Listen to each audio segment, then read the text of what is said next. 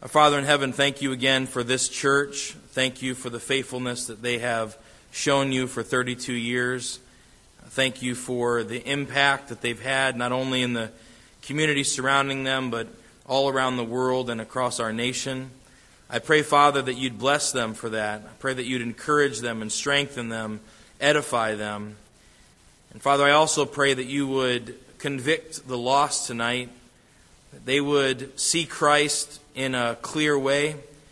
I pray, Lord, you would discipline my tongue. I pray that you'd give me the grace I need to preach. I pray that I would be a holy conduit in which your Spirit and power flows. I pray that you would keep me from pride. I pray that nothing that we would do tonight would hinder the lost from seeing Christ. And I pray that when they do see Him, that His goodness would overwhelm them, that not even their own condition would distract them from the beauty of Christ.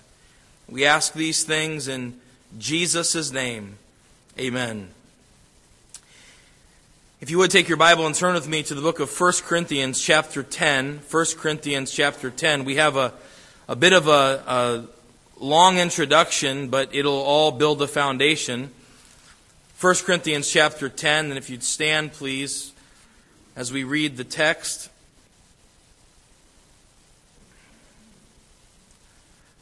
The Apostle Paul, moved by the Holy Ghost, writes to the church at Corinth, "Moreover, brethren, I would not that ye should be ignorant, how that all our fathers were under the cloud, and all passed through the sea, and were all baptized unto Moses in the cloud and in the sea, and did all eat the same spiritual meat, and did all drink the same spiritual drink.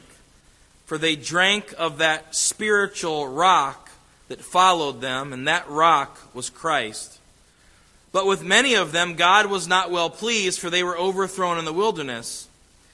Now these things were our examples, to the intent we should not lust after evil things, as they also lusted." If you would go to verse 11.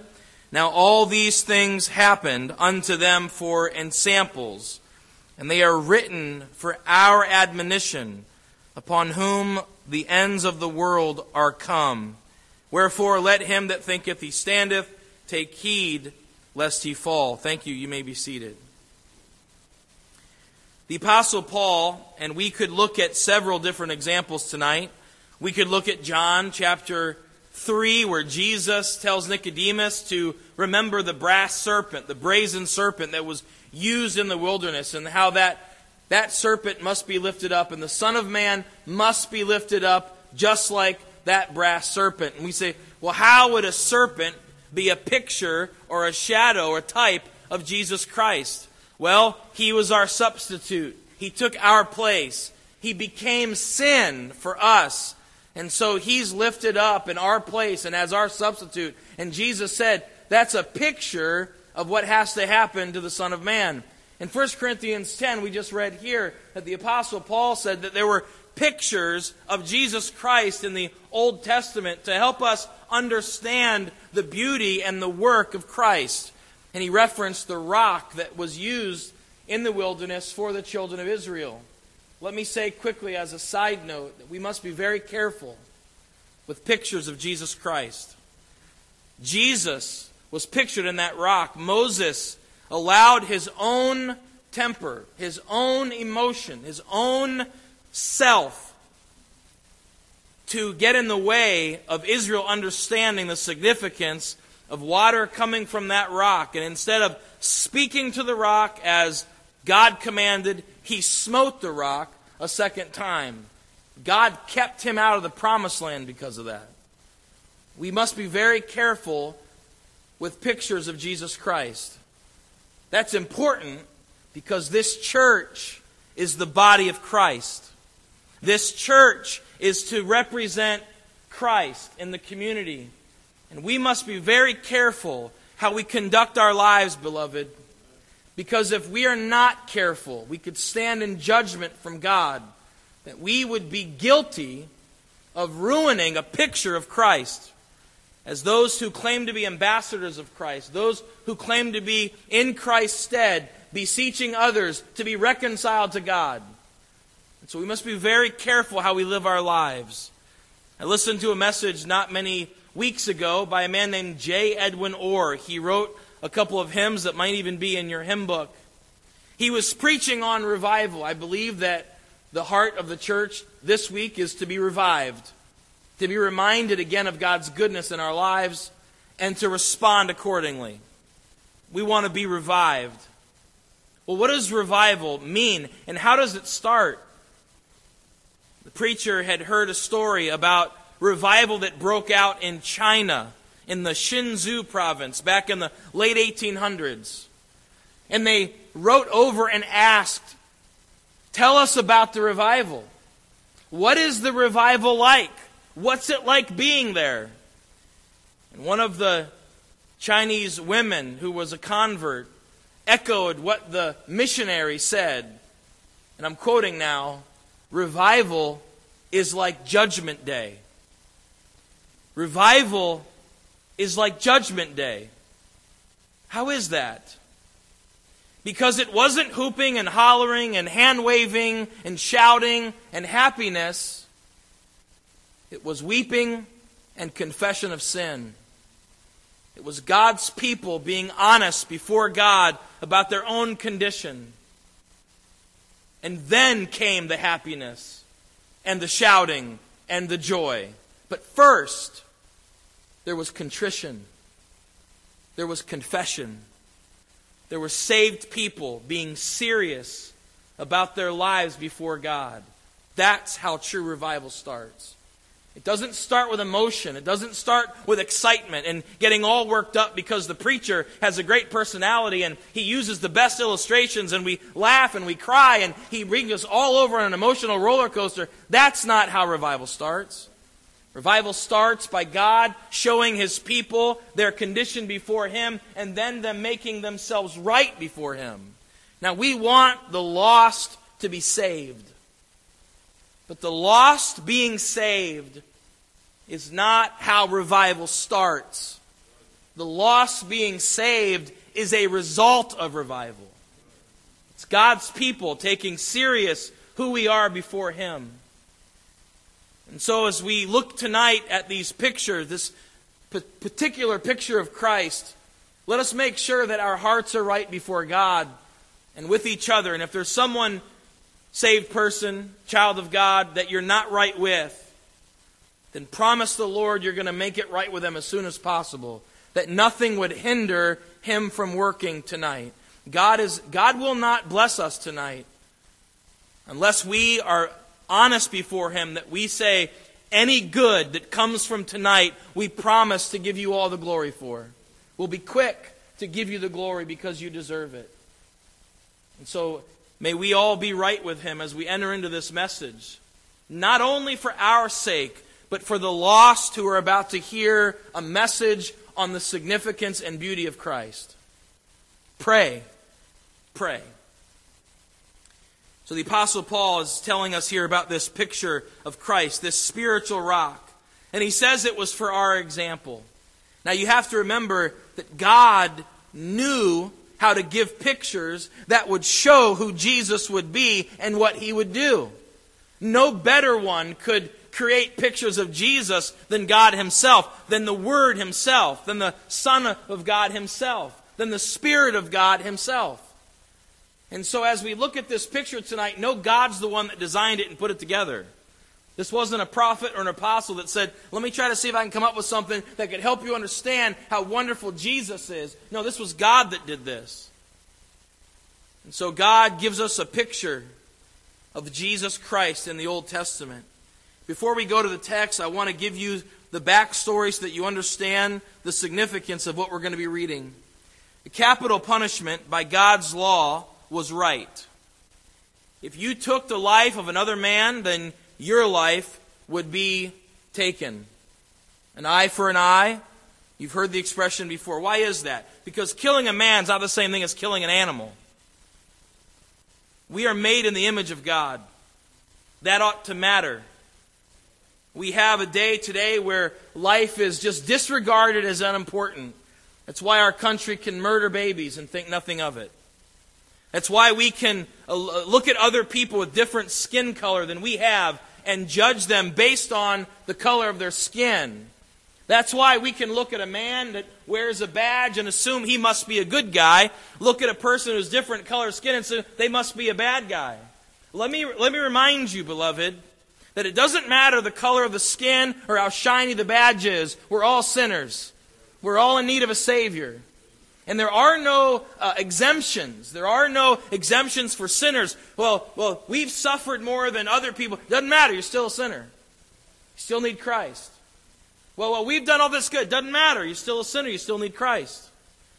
And every other human being is an image bearer of God. That's why when the lawyers came to Jesus and tried to trick him and say, Jesus, tell us, is it lawful for us to pay tribute to Caesar? Because if he says, no, it's not because we only have God as our king, well, then they could report him to the Romans as an insurrectionist. But if he said, well, yes, of course you should pay tribute to King Caesar, then they could say, oh, so you really don't believe that we have a theocracy. You really don't believe God is in control of our people. They're trying to trick Jesus. But you remember Jesus' answer? He said, show me the coin. Show me the penny. Show me the coin. Whose image is on it? They said, Caesar's. Then give to Caesar what Caesar's. But then he continued and said, give to God what is God's. The image of Caesar is on the coin. Give it to Caesar. But friend, the image of God is in and on you. You have been made in His image. So give to God what is God's. He deserves you. He deserves your life. He created you. You were made in His image. That's why it's so serious, murder. The taking of an image bearer of God's life as insignificant. And so God said, if you take a life, your life will be taken. But God is a good God. And God knew that men are not perfect. And there would be a time when an accident might happen. And a man could be on a job site or working and suddenly something were to happen and he would slay a man. He would be a manslayer. And it was an accident. He was innocent. It wasn't intentional. There was no premeditation. God said, I'm going to make a plan for you. Think of this, that God would do this. I'm going to make a plan for you. The children of Israel have gone into the promised land. They're given all their land, all the tribes except for one, the tribe of the Levites. They're given 48 cities. All the other tribes are responsible to provide food for them and sustenance and give them provision. And the Levites get 48 cities scattered all throughout Israel. And 6 of those 48 cities were labeled a city of refuge. It was a special city. It was a city that if someone took the life of somebody else, they could flee to this city. They could run to this city of refuge. It was a city built up on a hill, so it could be seen from a distant way. It was a city that the way had to be made clear so that the people that needed to get there could get there. And here's what God said. The avenger of blood has the right to take your life. If someone killed my brother, I would be able to avenge them and take their life. But if it was an accident and they ran to the city of refuge, I, as the avenger of blood, would have no right to take their life. Because once they're in the city of refuge, they're safe. And they're safe as long as the high priest lives. The high priest represents the law. And they would have a tribunal, they'd have a court.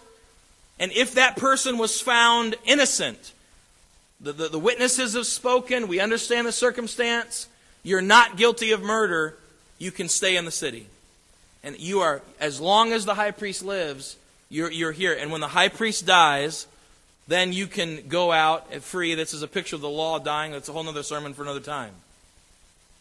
But if they were found guilty, then their life would be taken. So you better believe it. If you killed somebody, you needed to get to a city of refuge. It was the only place you could run to be safe. You couldn't go to your grandma's, you couldn't go to your uncles, you couldn't go to your aunts. You had to go to the city of refuge. The city of Refuge was a gift from God, and it was also a picture of our Lord Jesus Christ. The cities of refuge say that God demands justice, but God is also merciful. The city of refuge. If you take your Bible and turn back with me to the book of 2 Samuel, I want you to show you a story, and I will not be able to go through the entire story with you tonight, but for reasons to help us understand the main point of the message, I want to tell you about a man named Abner. Most of you know that the northern kingdom, Judah and Israel, were at war. King Saul has died. He was trying to kill David. Of course, David's God's anointed. David survived. The kingdom will eventually be in David's hands, but we're not there yet. David hasn't written Psalm 18 just yet. Ishbosheth is still alive, and he is the king of Israel. And Abner serves Ishbosheth faithfully.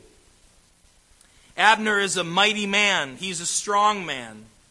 David is in Judah. He's in a city called Hebron. He is with Joab, his general.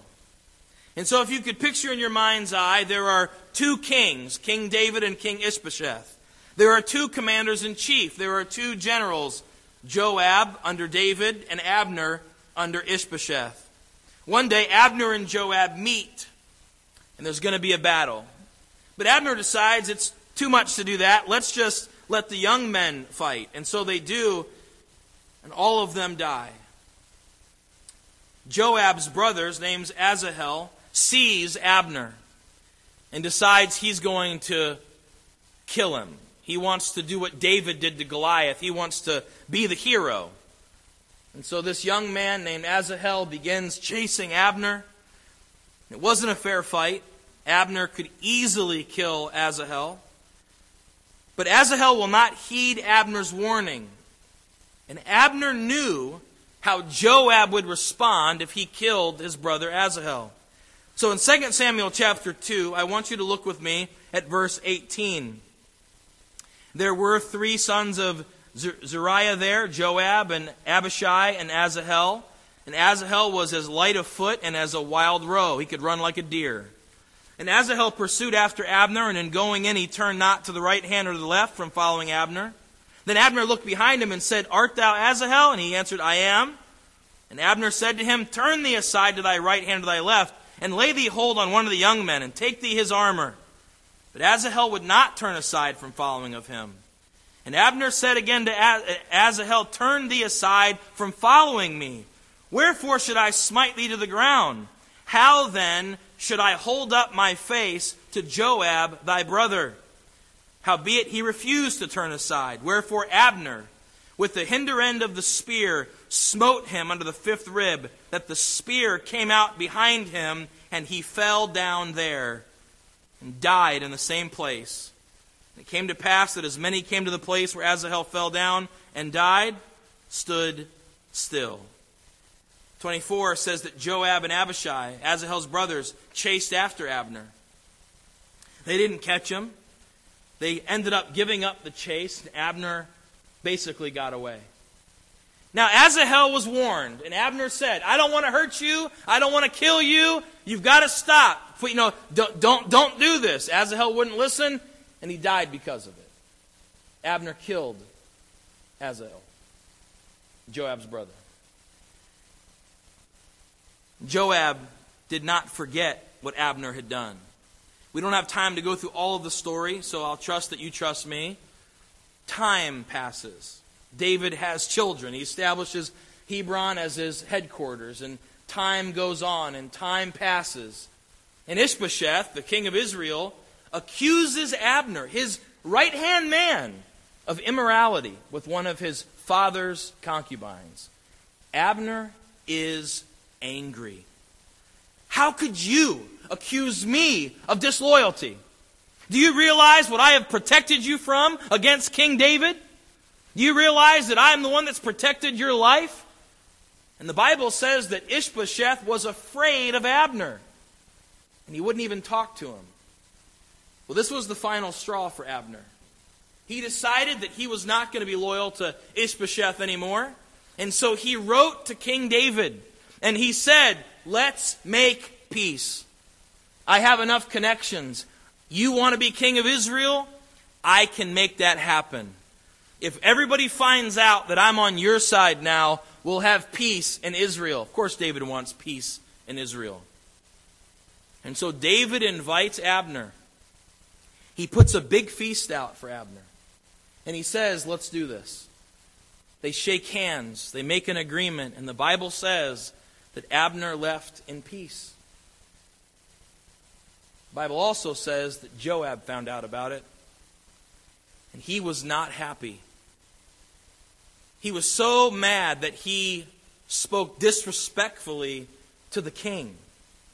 In chapter 3, he is enraged. And he mistreats King David. And he secretly sends after Abner. Chapter 3, verse 24. Then Joab came to the king and said, What hast thou done? Behold, Abner came unto thee. Why is it thou hast sent him away? And he is quite gone. Thou knowest Abner the son of Ner, that he came to deceive thee, and to know thy going out and thy coming in, and to know all that thou doest. David, are you stupid? Are you mad that you would allow this man to come into our place? You know he's a deceiver. How could you do this? And without King David's knowledge and without King David's permission, verse 26 says that Joab was come out from David. He sent messengers after Abner, which brought him again from the well of Sirah, but David knew it not. Please note verse 27. This is where the entire message hinges. And when Abner was returned to Hebron, Joab took him aside in the gate to speak to him quietly, and smote him there under the 5th rib, that he died for the blood of Asahel his brother. Do you see that? He killed him the same way you killed my brother, I'll kill you. And he killed him for the blood of Asahel his brother. Notice David's response. It's confusing. And afterward, when David heard it, he said, I and my kingdom are guiltless before the Lord forever from the blood of Abner, the son of Ner. Look at verse 30. So Joab and Abishai, his brother, slew Abner because he had slain their brother, Asahel at Gibeon in the battle. And David, look at verse 31, please. And David said to Joab and to all the people that were with him, Rend your clothes and gird you with sackcloth and mourn before Abner. And King David himself followed the bier. And they buried Abner in Hebron. And the king lifted up his voice and wept at the grave of Abner. And all the people wept. And the king lamented over Abner and said, Died Abner as a fool dieth. Thy hands were not bound, and thy feet put into fetters. As a man falleth before wicked men, so fellest thou. And all the people wept again over him. David? Well, why are you mourning? Why are you crying? Why is this such a tragedy? The enemy has been killed. Why are you asking, did not Abner die like a fool? His hands weren't tied, his feet weren't bound. Why is this so tragic? It's tragic because it didn't have to happen. You see, the Bible tells us not only that Abner died, but the Bible tells us where Abner died. In verse 27, the Bible says, Joab took him aside in the gate and smote him there. There. If you mark your Bibles, you might want to underline that word. He died there. The reason it's tragic is because Hebron was one of the 6 cities of refuge. A few more steps and Abner would have been safe. But he died. Do you know why he died? Because he was in the gate, not in the city. He was almost safe. But almost safe isn't safe enough. There are many people that are just like that today. They are in church, but they are not in Christ. And being in church, being in a place that preaches Christ, is not the same thing as being in Christ. And Asahel was killed by Abner, and Abner died because of it. Abner forgot that God had made a law, that there is an avenger of blood. And he allowed himself, Rob, to be convinced that he'd be just fine. Why? Why is that possible? Why would Abner allow that? Well, while we can't be for sure, we can get some things from the Scriptures that tell us that Abner knew, I can't kill Asahel. I will never be able to lift my head up to Joab again. You remember him saying that? Well, why in the world is he going to meet Joab now? Well, too much time has passed. Abner got comfortable. Abner didn't think it was such a big deal anymore. Joab did, though. Joab hadn't forgotten. Joab, the avenger of blood, he knew what he was able to do. And if you're lost here tonight, I want you to understand there is an avenger of blood. It's called the law of God. It says that you are guilty, and because you have broken the law of God, you deserve death. The wages of sin is death. You must die. You've lived your life in rebellion against God. You know that you're lost. You refuse to turn to Him. And God will justly say when it is time, and if you never get saved, He will cast you into hell because that's where you deserve to go. But I remember speaking to some of you. I remember hearing some of you when you first knew that you were lost. When you first understood that you're not saved. There was a seriousness about it. There was a soberness about it. Where has that gone? Abner got comfortable. Too much time has passed. He forgot his position. And perhaps you've forgotten yours, lost friend. Because the Bible says in John chapter 3 that you are condemned already. Nothing has to happen for God to condemn you. You're condemned already. That's why God did not send His Son in the world to condemn the world.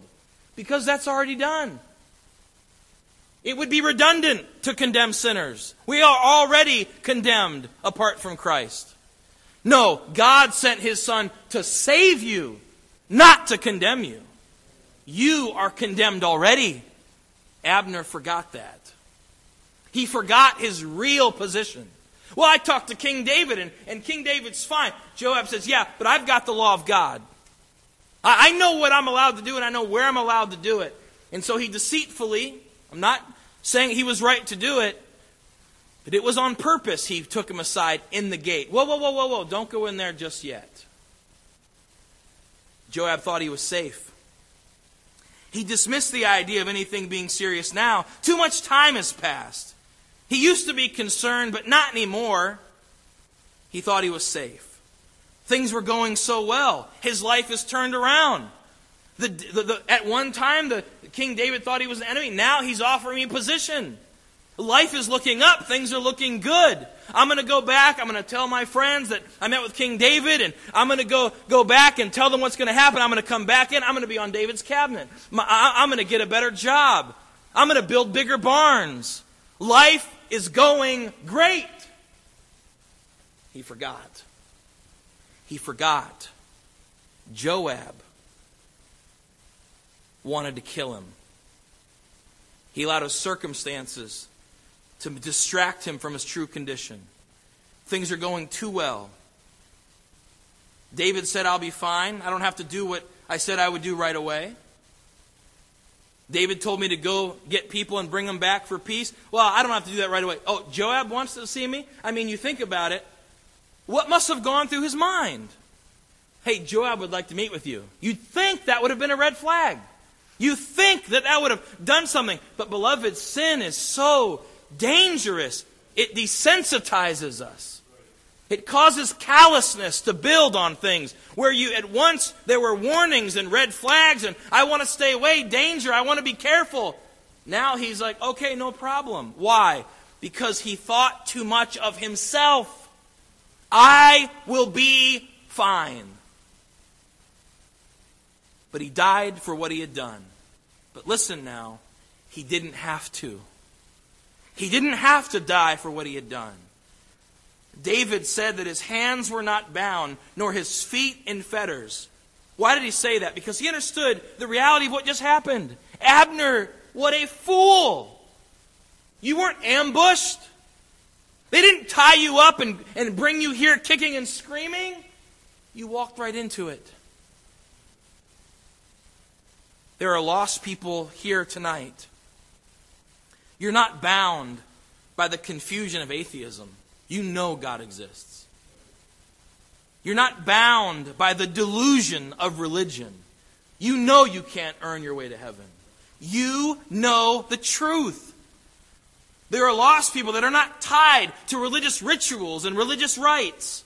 They're not tied to social pressures or cultural pressures from family or friends. In other words, you're not bound and you're not fettered.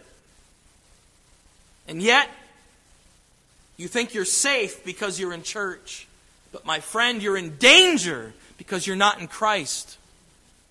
And there is a big difference between sitting in church and living in Christ. The cities of refuge are beautiful pictures of Jesus Christ. God appointed these cities, not Moses, not the priests.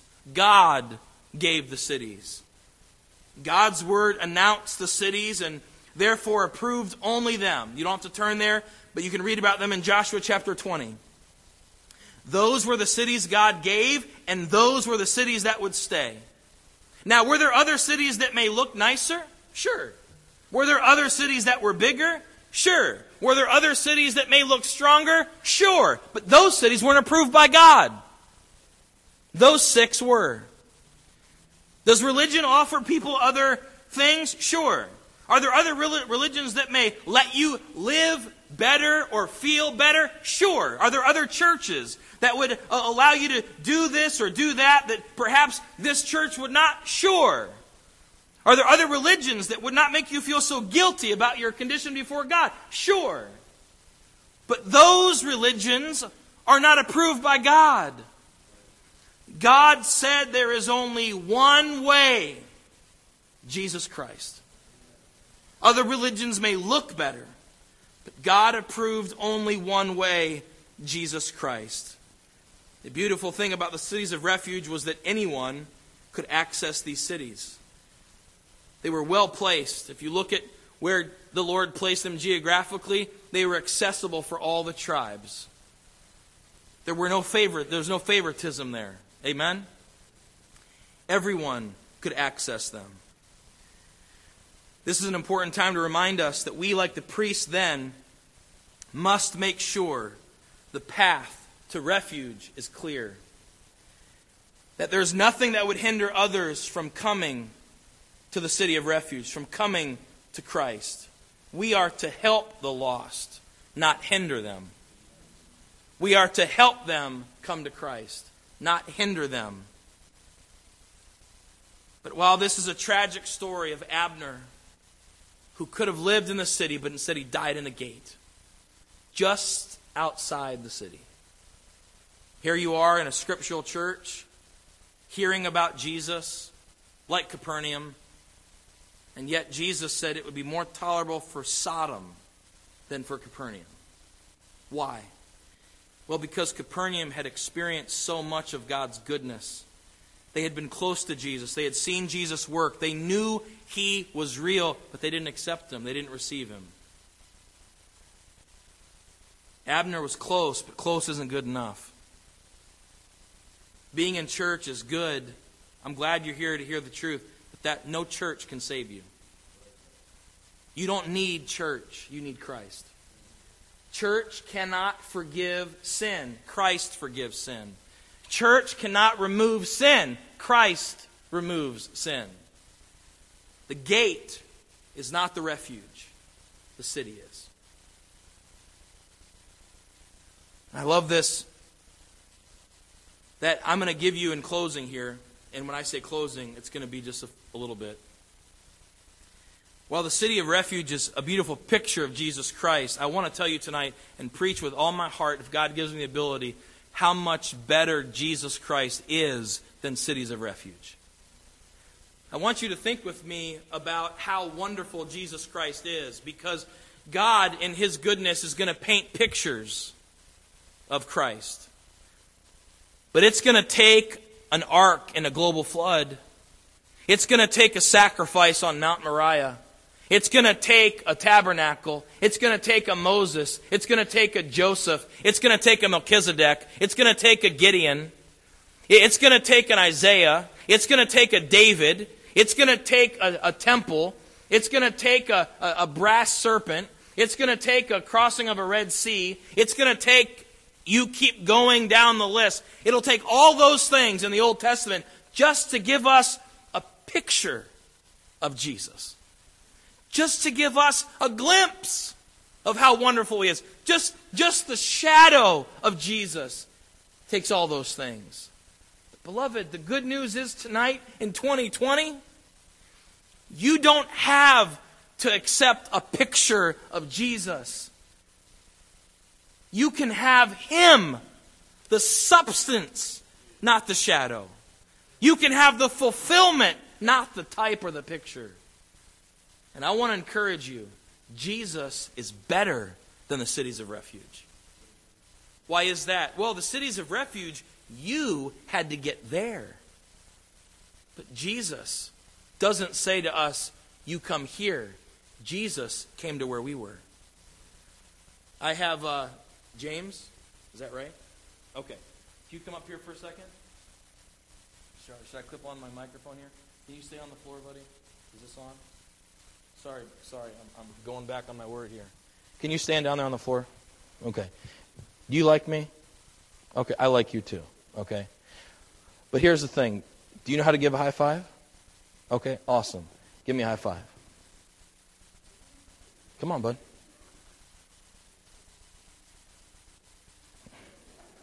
That's not going to work.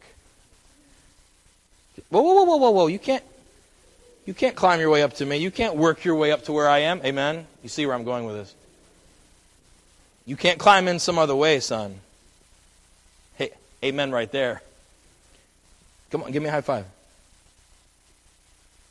Okay, we could be here for a long time, right? He doesn't have it in Him to come give me a high five. But I want Him to. I love Him. I want Him to know I love Him. But I know there's no way He's making it up here. But while He can't come up to where I am, I can come down to where He is. And I can give you a high five. Good job. You can be seated. Now, I realize it may be a really simple illustration. But beloved, that is exactly what Christ did for us. Our relationship with God is broken because of our disobedience and rebellion. Sin separates us from God. God could have said, here I am in heaven, figure it out. Aren't you glad He didn't? When we could not go to where He was, He came to us. God, incarnate, God came down to where we are to live among us. Praise the Lord. You don't have to work to find out where Jesus is. He's already nigh, right unto you. He's better than the cities of refuge. You don't have to make it to where Christ is. He came to you. Many could have gotten hurt on the way or lost strength on the way to the city of refuge. They tried to get there, but they couldn't make it. They were exhausted. They were parched. They lost strength. I love this in Romans 5:8. But when we were yet without strength, Christ died for the ungodly. Jesus' refuge is permanent and eternal. Remember what I said a little while ago, and I didn't commend you to study it out. You were safe as long as the high priest lived, and until when he died, then you'd go back out. And I'm sure that it would be awkward to go back to the family, the one that you killed, and all the things that go with that. But here's a wonderful thing about our high priest. Our high priest is never going to die. He's a high priest after the order of Melchizedek. He is king and priest. And He's never going to die. Our refuge is permanent and eternal. But I want to speak specifically on the cities of refuge because the meaning of each city is important. It's like another brush stroke every time God names a city of refuge.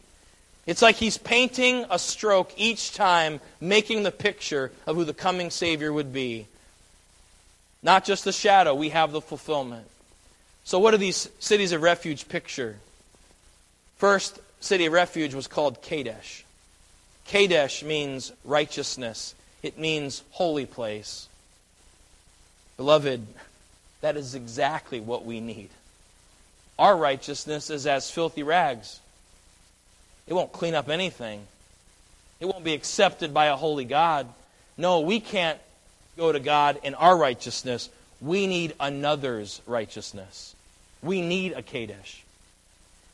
And through Jesus Christ, we're given His righteousness. And His righteousness is not just some abstract thought. Jesus Christ earned His righteousness. Did you know that Jesus Christ was tempted in all points just like you are, yet without sin? Tempted in all points like you are. Well, you don't know what I've been through. You don't know what I've gone through. You don't know what I've done. You're right, friend. I may not, but Jesus knows. Jesus knows how you feel, and He knows what you've experienced, and He knows what's happened to you, and He knows what you've done. He knows what you've given into. And yet He, living His whole life, never succumbed to temptation or sin one time. He knows exactly how you feel, except without sin. In short, Jesus earned the righteousness Adam could not. And by the way, Adam lost in a perfect environment. In paradise, Adam couldn't even do it. Jesus entered a sin-filled world and lived perfectly. That's how mighty Jesus is.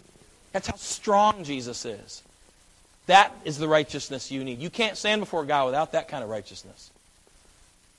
Without that specific righteousness. Kadesh, holy place, righteousness. Secondly is Shechem. Shechem means a shoulder. Say a shoulder. How does this picture Christ?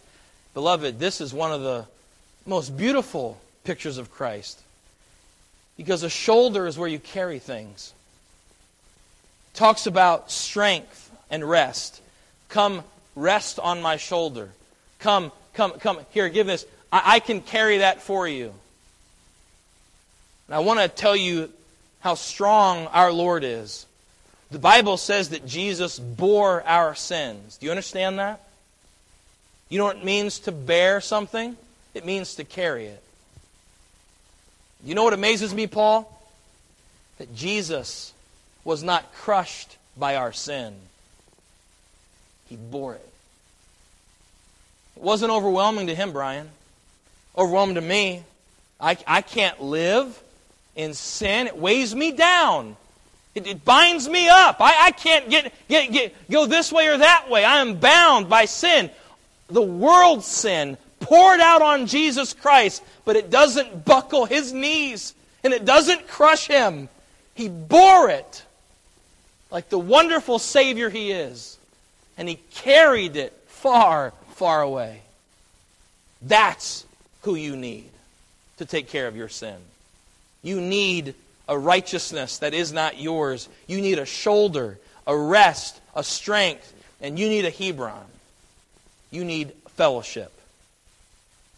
The only way to have a relationship with God is Jesus. Sin broke fellowship with God.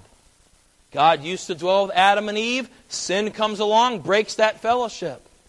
But now we need that fellowship. I want the blessing from God.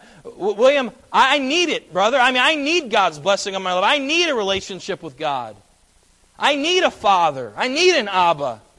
I need that in my life. But my sin separates me from God.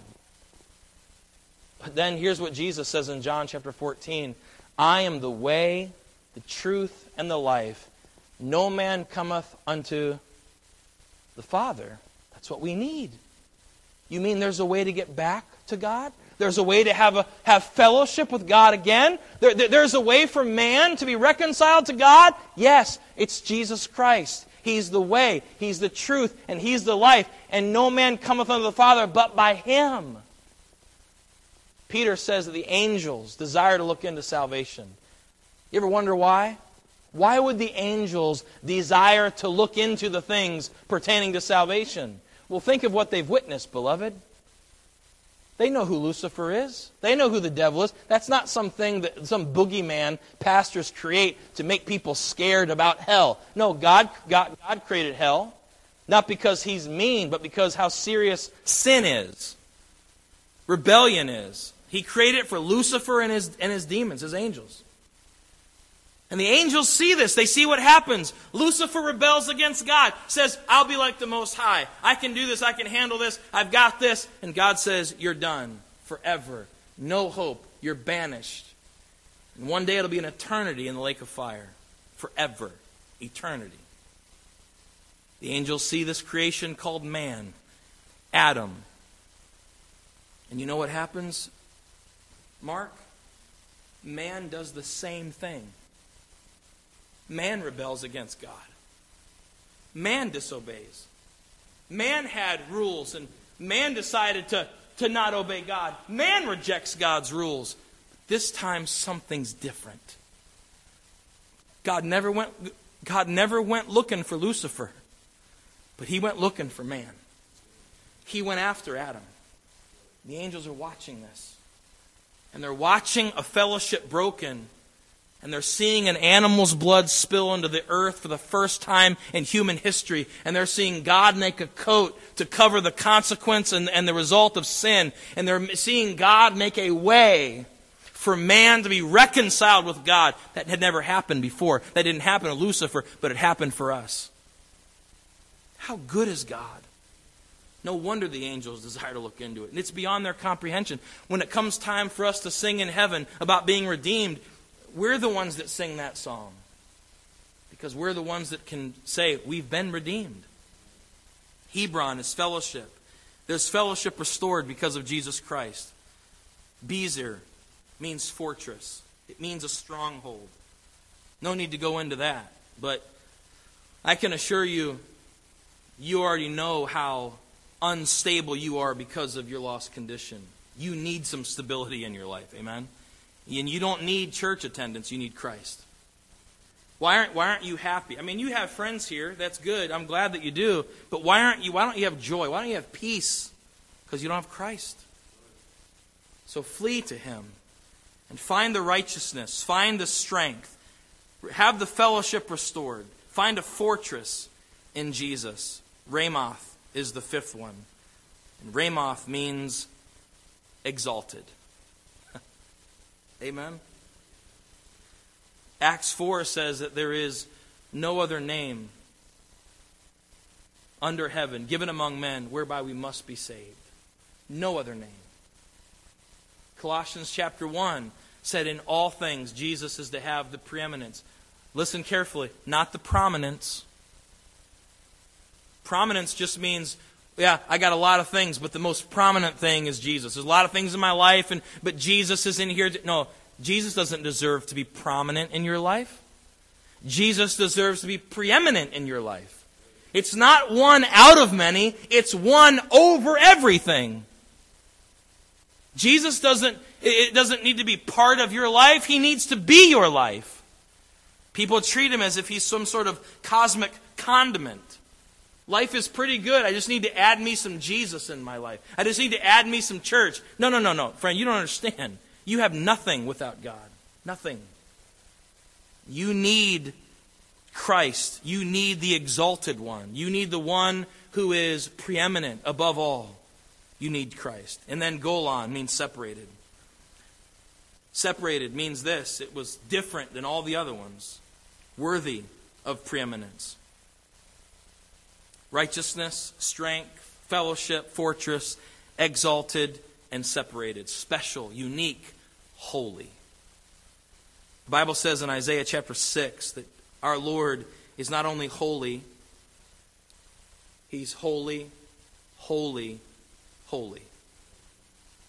That word structure is only found 2 other times in the Scriptures. It means that there is no superlative that we have in our language that does that justice. So we repeat it. He's more than the holiest, Leona. That's not even sufficient. He's holy, holy, holy. It means He is utterly set apart. and He's willing to be your Savior. Amen. So in short, lost friend, I am begging you tonight. I am pleading with you as an ambassador of Christ. Be reconciled to God. Don't settle for church. Flee to Christ. Matter of fact, I can't say it better than Scripture, so take your Bible and turn with me to Hebrews chapter 6. Hebrews chapter 6.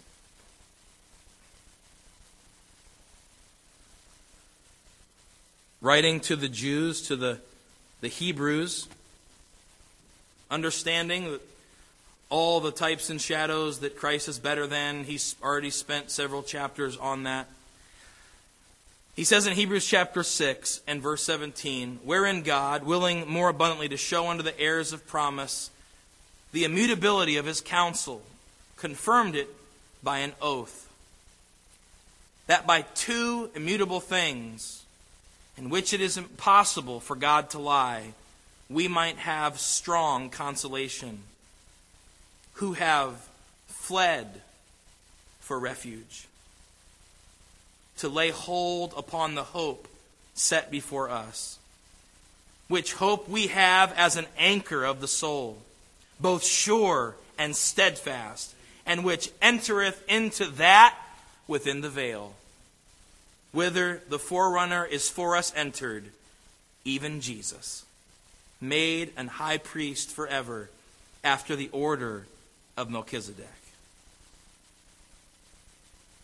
who have fled for refuge, to lay hold upon the hope set before us, which hope we have as an anchor of the soul, both sure and steadfast, and which entereth into that within the veil.